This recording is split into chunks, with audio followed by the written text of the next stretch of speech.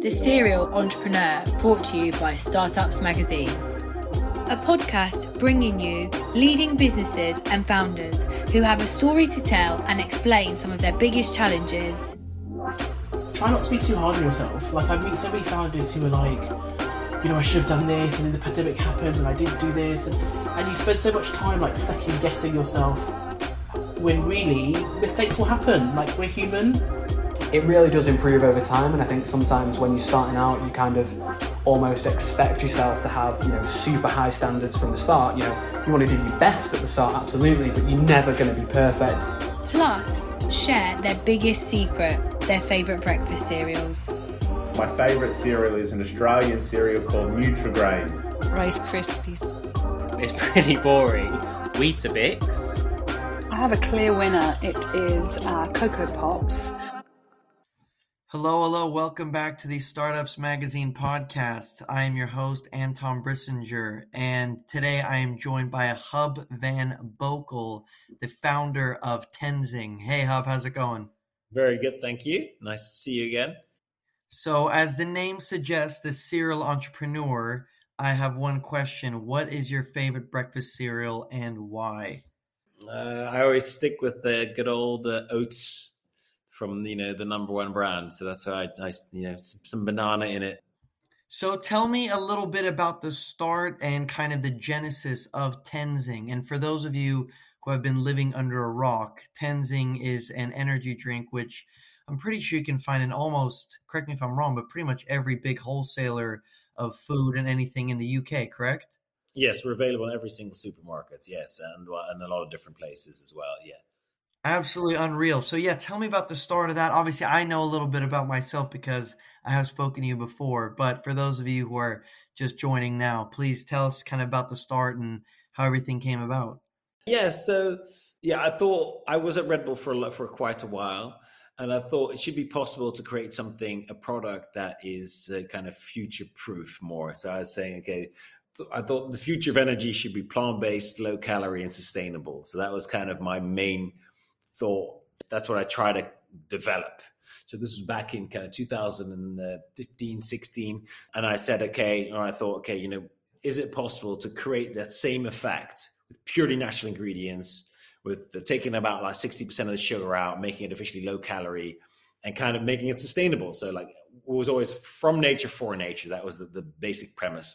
Then becomes the difficult bit of finding that perfect recipe. What do you put in the product, but also finding the right name. And it all came together one day when I was traveling.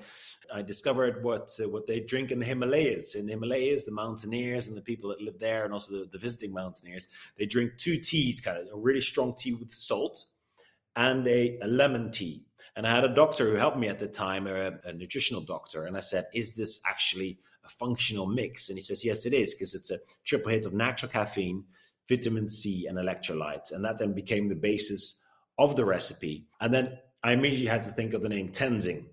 So Tenzing was the first man on Mount Everest together with Edmund Hillary in 1953. And my dad was always a huge Tenzing fan because I think my dad was probably like 10 at the time. He loved it because he always loved the underdog story. And he said there's probably, and I still think to this day, there's probably been not a more beautiful story where somebody coming from very little means and literally reaching the top of the world by pure dedication, you know, pure spirit. And so it was an absolutely beautiful story that he always told me. And I thought, wow, that would be such a cool name for this brand, because Zing, of course, also means energy. And then I got in touch with, like, you have to then, you know, the name was still available. I had to go to this trademark office, and I said, do I need permission of the family? Because he'd passed away. And they went, no, it's not needed because it's a very common name over there. I wanted anyway. So I reached out, and my family ended up meeting out their whole family, and you know, we signed a deal together, and we've been partners ever since. So yeah, that's kind of the start of our journey. I don't know if you know, but so how long, I guess is maybe a silly question, but I mean, how long did it take for Tenzing, I guess, to reach the top? Do you know that? And did they have, I mean, is there like, because obviously no one had been there. So did they have a map? How does that work? So it was Tenzing Norgay's 7th time. what happened was it was a bit of a Europeans trying to reach the top of the world kind of put their flag there. It was very much that kind of time, whatever, North Pole, South Pole, top of the highest mountain in the world. And that's so special that he made it, because he wasn't just a help. He was actually just a climber. Like, he was a proper climber. He was the most experienced climber on that trip. It was a British trip. And he tried, and I think the year before he was with the Swiss expedition with a guy he got along really well with as well. And they just didn't make it. It was like, you literally see the top, but didn't make it from weather circumstances. But I think the project that was planned in 1953, I mean, they took months, years preparation, and then months traveling, making the final push. It was a big group effort. It's a big group effort, and then the final two go up. And that's always the funny thing, I think, with these kind of things. I think is also a great metaphor, because Edmund Hillary got most of the credit, you could argue, because he was Sir Edmund Hillary. Sherpa Tenzing never got a Sir, so he got most of the credit because it was like Edmund Hillary and his Sherpa. But it was just two proper climbers together, and they were like climbers together. And there was even a lot of debate, which there's a lot of books being written about, like who was on top first? Like, who was that? But for them both, that was the most silly question you could ask them. Like, what would someone make an end sprint or something? It doesn't work that way. You're helping each other, you're supporting each other, you're roped together, right? So, and at the end of the day, it was a massive group effort, led by the Brits at the time, and then the Kiwi and the New Zealander and Hillary and the Nepalese Sherpa were on the top first. So it was cool. It's a cool story. It really is. It's quite, I mean, I'm truly terrified of heights, but I mean, I would, it's always one of those things that everyone says they want to do it one day, but not many people do it. You've climbed Mount Everest, correct? I have not. No. I've been there, and I've climbed I've climbed. I wouldn't say I'm a climber. I love bouldering. I like hiking in the mountains. Climb whatever the Popocatépetl, over nearly 6,000 meters. And I went to Nepal to smaller peaks, but no, I had to promise my wife never. When I told her the name and she loved it, she immediately said, "As long as you never climb Everest." So yeah, I think it is not, for me. It's not worth the risk in that sense. It's like I'm risking my life and limb by launching my own business. That's how it feels. Makes sense.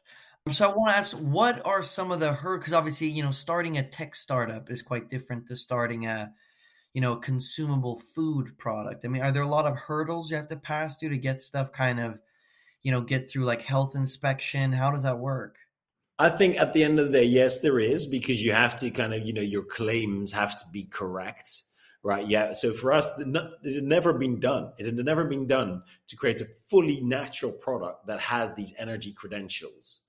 So for instance, we had to find, where the normal energy drinks have artificial, caffeine or artificial vitamin Bs or, artificial sweeteners. We had to find a way to kind of, at the same time, obviously that's been done thousands of years. People have taken their energy from nature long before there was artificial energy drinks. So it was all very possible, but I had to kind of still find, the way to make it scientifically correct and legally correct, and also kind of from nature. And that was definitely, I mean, it took me about a year to develop the drink. And that's the beauty, I think, of starting something new for anyone kind of looking to start something new. What I always find is the biggest insight is that any older business than yourself is effectively stuck with the product that they developed 20, 30, 100 years ago. Like Coca-Cola is 130 years. So I always think, look, the CEO of Coca-Cola is not a mean guy trying to make you fat. He's just a guy stuck with a product that's already there. If he could, would he change it? If he could, without losing any volume, would he change his product to a more healthy one? Of course he would. But he could. So I was just going to say, I remember my dad said, I think this is probably back in the 90s, I think when Pepsi was eclipsing Coca-Cola, apparently they tried to remake the flavor of Coke, it's a new Coke. And my dad was in California at the time, and he said, people are what the hell did you do? This is horrible. It tastes gross. Just give us back the old product. Don't change it. Yeah. Well, and I think that is the scariness hanging over all these product changes. So you can't change your product into something that is, lower sugar, or without adding artificial sweeteners, for instance. because they're just too scared to touch it. And that story is probably always in the back of their minds as well. So I think that's the thing. And if you come new to the market, you can just look, you don't have that baggage. You don't have that, that history. So you can just look. And that's why I took a lot of time to speak to a lot of experts and a lot of nutritional doctors and say, what is the right amount of caffeine? Where should you do a source from? What is the right amount of sugar when you're looking for energy? And you can just start fresh and new and create something that's more kind of not only the latest science, but also the latest kind of what people like in a drink. And one of the biggest risks I took there, for instance, so I remember, if you talk about like hurdles you have to make, you have to then go, because I wasn't going to make my own kind of, whatever filling state and do that all. So you have to find a third party to make it for you, right? And they then help you develop I had all the ingredients, but they then go, okay, we'll put them together for you. And so I sourced them all. And then the first thing I said, look, I want to take out about 60% of the sugar, because that's what my kind of all the doctors I was talking to said, look, you don't need like 11 grams of sugar that is in a Red Bull or a Coke or even an orange juice or an apple juice. But because that's hypertonic. So you get that sugar spike and crash. So I wanted that 4.5%. So again, 60% less, because that's the same as your blood sugar levels. So you have a bit of energy, but it doesn't spike. Okay, interesting. I had no idea. Yeah. And then all the people I was speaking to make the drink, to make the final product, I said, I want to take out 60% of the sugar. And they all said, what do you want to replace it with? Because that's still to this very day, that is the thing in drinks, energy drinks, Coca-Cola. You take out the sugar, you replace it with sucralose, aspartame, or the artificial sweeteners. And it's just, have you tried a Tenzing? Of course, many times. Yeah, of course. They're great. It's a lot more refreshing, right? It's a less sweet. And I think that's a positive. So they thought then it wasn't commercially viable because everything is that 11% sugar, either with actual sugar or with sweeteners. And ours is way lower. But I think, we've had so many, people love it because I don't think there's any, still to this day, there's been people that copied us, but there's nothing quite like Tenzing because of that. Also, not only because of the plant-based and natural energy, but also because of the refreshing flavor. And so how does that work, kind of establishing a flavor that you like? Because obviously what you like may not be what the masses like. And so how did you, I guess, land on like, okay, this is the flavor we want to put? Because I know, again, going back to Coca-Cola, but just all those kind of everything from Hostess. And it's like, have you ever seen SpongeBob? But the recipe for the Krabby Patty is like in a safe. And that's a real thing. Like Coca-Cola, they have the recipe in some crazy vault somewhere. So how do you find the flavor that you kind of decide this is the one, this is who we are? Yeah, so look, again, that's also the fun thing when you have a small business, and we don't have massive marketing research agencies going to, because I think that's your Coca-Cola example. They did have those agencies. They probably spent millions and millions on those agencies and like consumer testing panels, and still it came out wrong. So we actually do that. We have a lot of different flavors now, a lot of different blends. Around like our latest was an apple and a sea berry, and we just tasted ourselves. And we did the tasting this morning in the office here, and everyone likes the flavor. And it's only like today there's only like 7 people in the office. We all love the flavor, and we're going to launch it. So it's that simple. Really, that's crazy. And so how? Talk me through kind of your first initial launch. How did you get that? How did you get it physically into a store? Well, yeah. So I think what you need to do, I think looking back, I could have done better there. So I think it is important to find what is that initial audience that you're going to, what are the people that are really, open to this new product.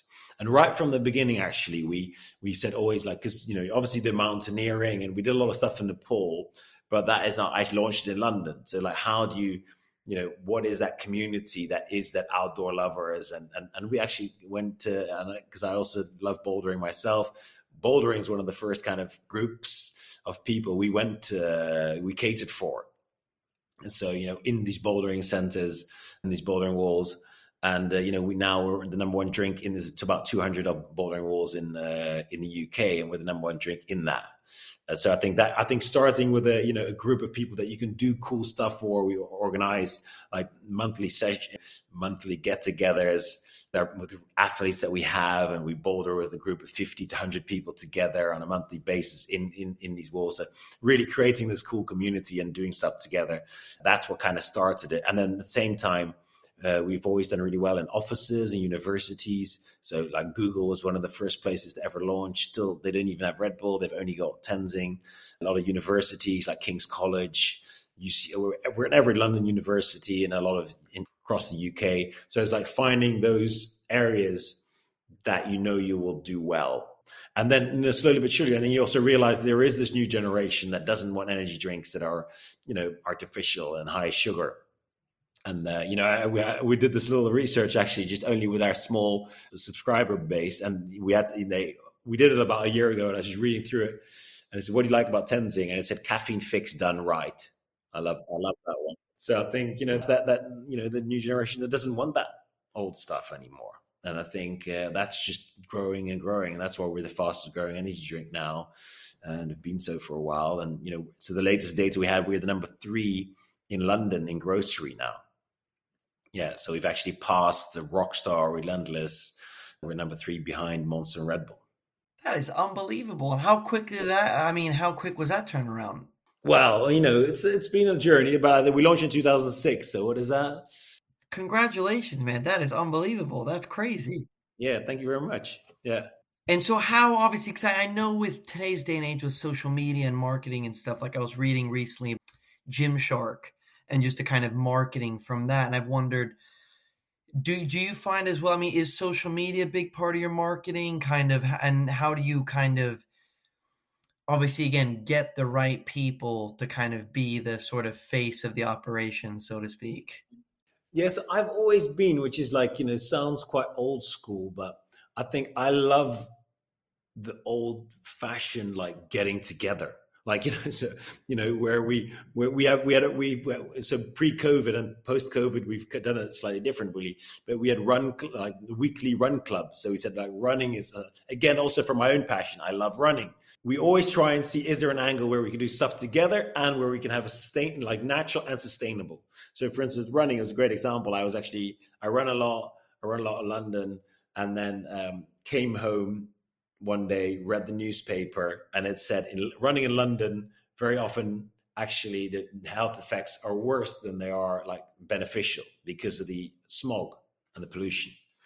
And this was a piece by Imperial College, or like it wasn't, but with the data of Imperial College. So we reached out, and then what we created together, because they sat on all this live data, but no one was seeing it. So together with Strava, we then created the London Clean Air Tracker. So it's the Tenzing Clean Air Tracker. And so we link it with Strava. We pull their live data. So on this app, you can look before where the cleanest air is. And after you've downloaded it automatically syncs to your Strava. So afterwards, you can see how clean the air was that you ran through. And then you can learn, what's the best time of day? Where do you run? So it's about, we wanted to create clean air running in the big smoke.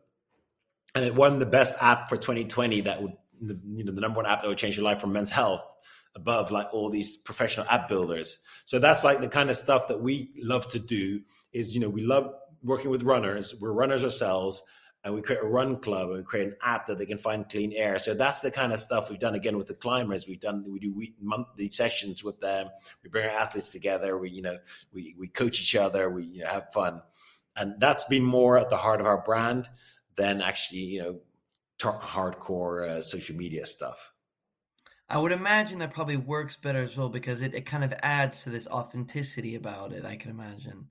Yeah, that's it. I've got asked a lot. So if you download this app, you have to buy a Tenzing first. Like, what's in it for Tenzing? But for me, it's exactly that. It's like, we're giving you a tool that helps you find clean air. And of course, I think there's links there, as in, energy. You need energy to run. You don't want, bad pollution in your lungs or artificial ingredients running through your blood or like in your stomach. So in that sense, there's definitely similarities, but it is about adding value to groups that we are, that we want to kind of, help perform better and, work with.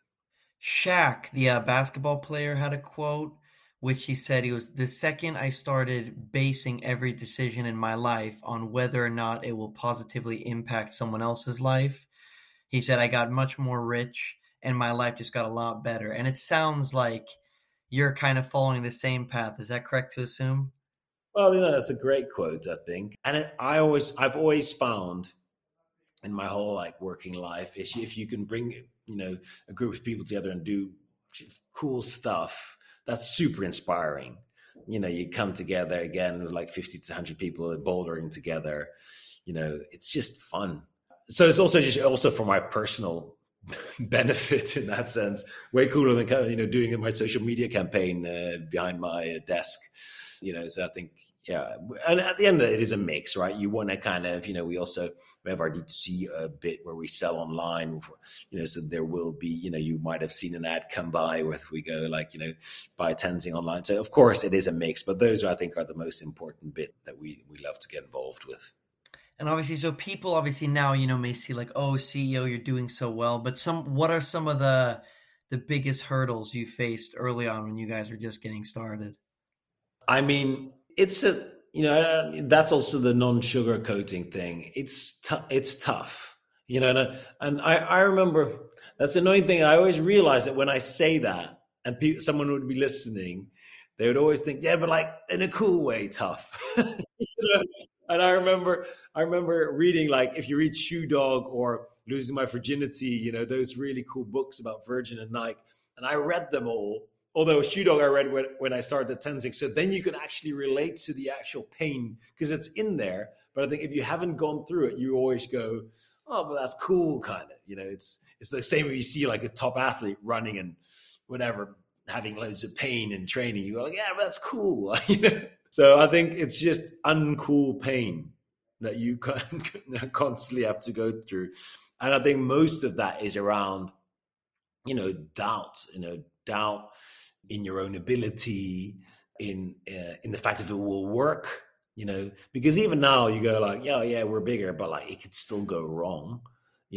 Someone could turn around and delist you, or our sales could go down for the first time ever. Like we've always grown, but like there's no guarantee so I think that is, and that was even the worse in the beginning, because when you just start and no one wants to list you, no one wants to really talk to you, that's of course when the doubt is biggest. At least in my case, it's like my wife would come home on Friday and I'd be like sitting on the couch just dead, and she goes, oh shit, was it a week like that? It was really in the beginning. I used to always hang out with my friends on Friday and they could just literally see if it was a bad week or not, because I'd be like, yeah, devastated or happy if someone had said, no, I'll meet you, some of a big highlight. So I think it is just tough. So you have to be, I think you have to really, if you want to start your own business, you have to really think like, am I a resilient person?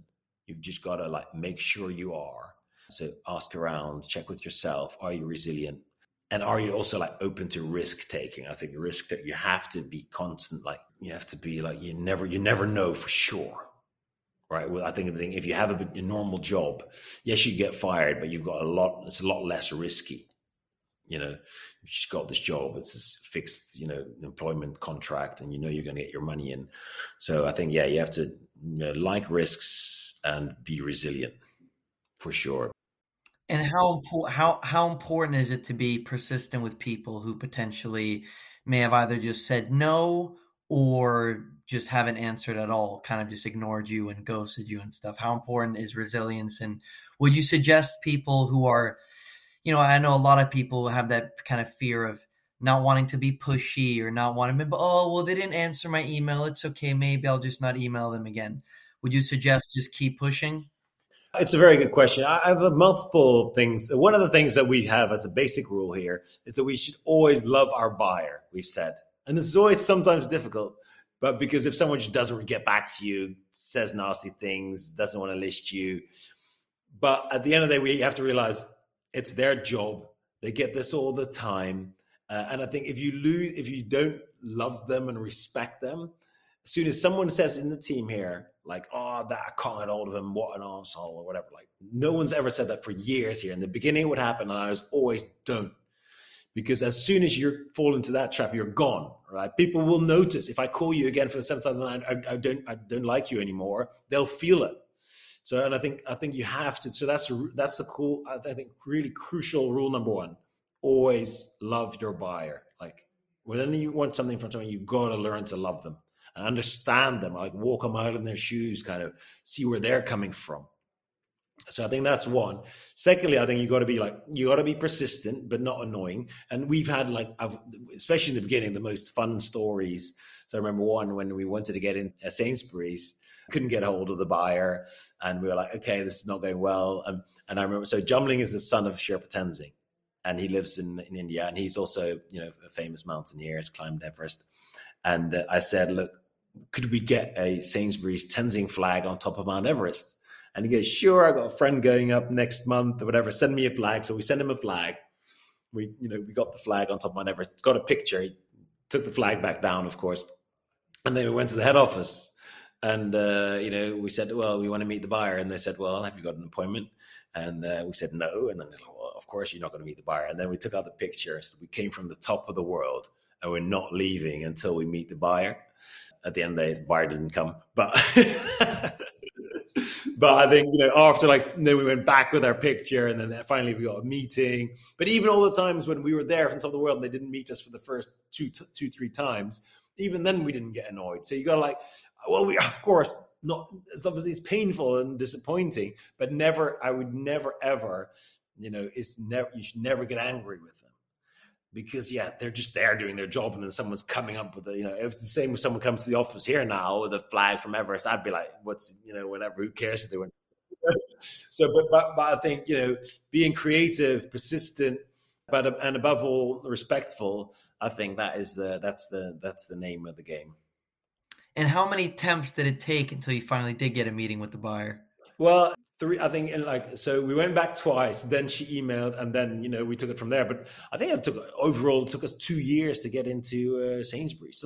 Sometimes it takes 4 or 5 years to get into somewhere, and then they might, take you out, and then you have to try and get back in. So even when they take you out, which also happens all the time, I don't think you should be too afraid to kind of lose an account and then try and get back in. It kind of happens. So I think, now I'm making it sound too easy because it's extremely tough when you do lose an account, right? And then you have to try and get back in, stay positive. Again, resilience is crucial. Yeah, and I think also for me, that's been my running. So I did do a couple of marathons before I did Tenzing, but I was never, I would never consider myself a runner. I was like, oh, that'd be cool to do. And I trained a bit for that, and then I never ran since. But then actually, since I started Tenzing, I'm a very avid runner. And for me, that is just, I don't do it really just to stay fit, just for my mental health, just to get out there and run and not think for anything, while you're doing that. So I think that is a key also element, to find something, whatever that is for you. I mean, you don't have to listen to these hacks about waking up at 6 o'clock and meditating and having your special porridge that, will set you up for the day.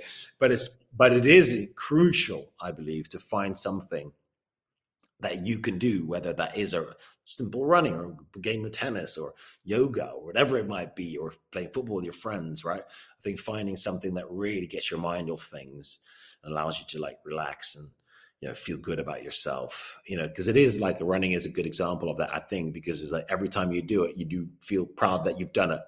And I also, in the beginning, it was the classic example I love of having run. I hate going to run, kind of like running, and I love having run. But over the years, I've now also actually love running. So it also didn't come 100% natural, but I think that is an absolute crucial element, I believe, to staying sane. And the final question before it bums me out that we're already, I feel like we've spoken for 5 minutes, but it's been half an hour. Final question: what are the future goals of Tenzing, and where do you see yourself? And have you expanded in the US yet? So US, no, I think it's just such where London is already, US is a whole new level of cutthroat kind of. So I think, we're now, so the next thing, so we're the number 3 in grocery in London. So we want to be the number 3. So Relentless is now the number 3 in the national. So if we can do it in London grocery, why can't we do it in the whole country?